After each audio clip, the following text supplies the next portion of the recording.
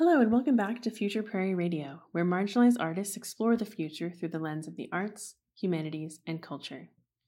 I'm your host, Joni Whitworth, and this is Season 3, Episode 1, To See All Those People, with Kayla Brock. Kayla Brock is an African-American photographer from Chicago, currently based in Portland, Oregon. She studied photojournalism in London and is passionate about travel and meeting new people. Her work usually focuses on portraiture, but recently she's been using her photojournalism skills to cover the Black Lives Matter movement.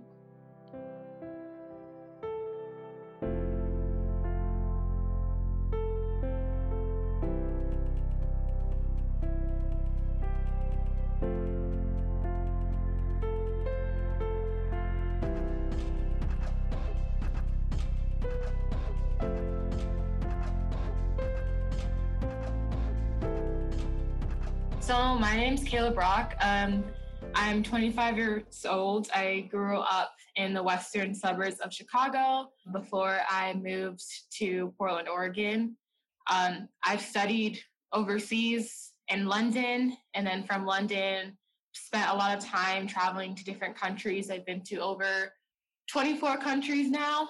So it's what I enjoy the most too, is traveling. So in terms of photography, what I enjoy doing is lifestyle. I do portraits. I started dabbling a little bit in events. So kind of just a wide variety of different photographs. I love working in magazines. Most of my jobs have been in magazine or some type of publishing. So I've always kind of had the dream of either doing photography for a magazine, like I would love to see my photos on covers one day, or to maybe even create my own zine. So those are my long-term goals. Right now, I think it's called brand photography. So like working with different brands around Portland, like especially local brands. If they're, Black-owned brands, like POC brands, I would love to work closely with those organizations and provide for them photography for their online services or for their own personal websites and pages. And I think that's also a great way to just get to know the community more and be more in the community and helping them to grow their businesses. So those are my dreams and goals as of now. So I have a background in journalism. That's where I spend most of my full-time work, actually. Moving here, I never really expected to live in Portland. I always had this idea that I wanted to live on the West Coast, but I wasn't quite sure where. I didn't really know much about Portland, and when I started living here, I learned that it was considered one of the whitest states in the U.S., and it had a very big KKK group here. But personally, I have never experienced any outright outburst form of racism, but I did I worked at a TV station. I did hear about it a lot. And it was really sad. A lot of parents, especially, would email us into the TV station, and they would tell us that, like, my kid got called the N-word on the playground, or that someone put something in someone's locker that was kind of racist. And it was definitely sad to hear. And I know those experiences do exist. And I think that's also a good reminder that racism is taught, and that a lot of kids will learn these from adults, and that they will start doing these things at a young age. Oregon really needs to talk about its history and recognize its history. And I know they're doing some of that now with housing and for the generations of kids whose ancestors got pushed out of, the east side of Portland. They're trying to reconcile that, but there's still a lot of discussion that needs to be had. I attended one of the protests, and they were doing a march from Southeast to Pioneer Square. So I ended up actually meeting them at Pioneer Square. And that was such an experience. When we got there, I went with a couple of friends. There was already a little group gathering. They had a truck, and they had mics, and people were just sharing their stories, what it was like being mixed, what it was like being a Black man, a Black woman. And that itself was powerful. And then what ended up happening was the people who walked across from Southeast, who did the Burnside Bridge, and they laid down on the Burnside Bridge for 8 minutes for George Floyd, they came into Pioneer Square, and it was like everyone just kind of met together at once and filled up this entire space. And I would say like it was a very peaceful protest, and people were making sure of that. There were a couple people trying to entice the crowd, but we were also focused on being peaceful. And just to see all those people just sitting down in the square, they couldn't all fully fit in the square, was just amazing. We're all dealing with a pandemic right now. The people are so scared about the coronavirus and stuff like that. And to know that all those people showed up in one spot just to show that Black Lives Matter and to create change that's history in itself. I think I would say that there's other ways that you can tell the story without having to show someone's face. I really wanted, obviously, to look authentic. I didn't want to try to put too much thought behind it. I think for me, like my personality, I'm very like free spirited. I pretty much capture what I feel. For me, it was all about kind of getting the crowd and like having this look of solidarity, more focused on the overall aspect.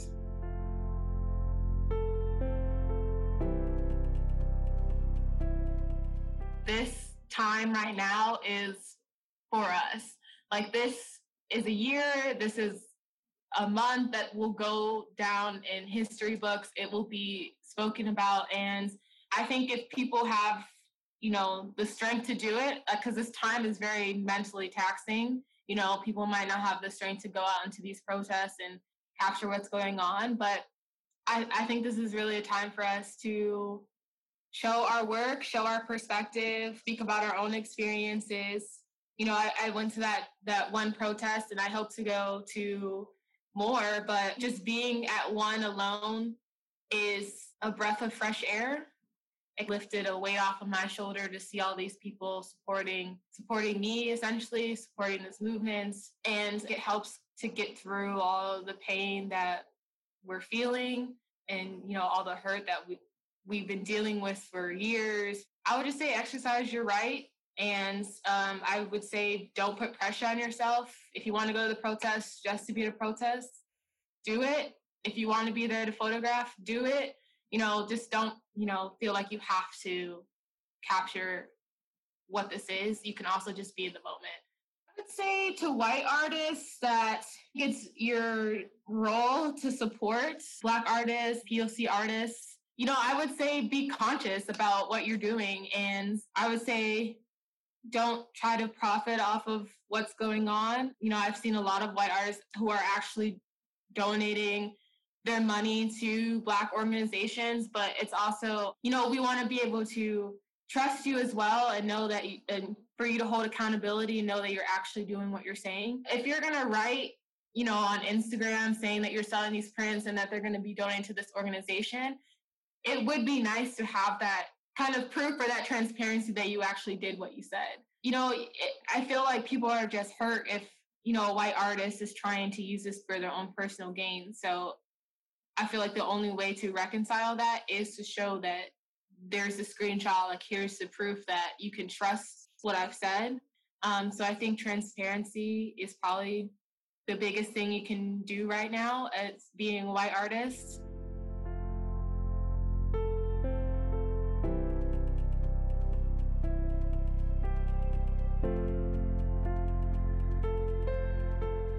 My background's in journalism, so I think one of the tangible things that I do is, when I'm feeling overwhelmed or I have these strong emotions, I tend to write them down, just like write down my thoughts, like quick bullets, or even turn it into like a little poem. And I find that I tend to use a lot of those thoughts and turn them into like a creative photography idea as a way of fully releasing what I need to let go of. And I would say in terms of like what the protests and what's happening now, I think your mindset should just be at maybe looking at it in a different way. I think it's good to just kind of be outside, walk around, and just kind of make a like mental list of like, oh, what could I do with this that's unique, fun, and that will just that I would enjoy. I think that's also important, is thinking about what you would enjoy too first before thinking about, can I sell this, or what will someone else think about this? It's like, it should always be about what you enjoy. Advice I would give that I thought about is just, I would tell other artists that the best thing you can do for your work is to, one, explore your mind. And I think it's important to not let other people tell you how you have to hone into one form of multimedia. I think it's good to be I don't think you should let other people say, like, oh, you're just a photographer. Like, you can also paint, you can also be a poet at the same time. Like, I say you should definitely use your art as a way for you to escape, but also to capture reality and how you're portraying different situations. If you're doing events, or if you're doing social justice work or activism work, I think it's just important to stay close to the reality of what's happening and just be authentic in that. And I think art is a way to showcase what can't be said or what can't be written. And right now, I think it's such a great tool in documenting what future generations will see and how they will feel about what's going on in this world right now. And I think it's a great way for people to come together. Right now in downtown Portland, there's a mural where people I guess they're doing artwork against the boards that have bordered around the Apple Store. And it has George Floyd's face on it. And I think that's just like such a collaborative way to express what people are feeling, because different people can come up and write on it, draw on it, leave things by the doors. And I think that right there in itself is an image of the future and of the role that art plays. I don't think it's ever something that will die down. I feel like in times of crisis and times of turmoil, art has been the biggest thing that has brought people through it and brought people together.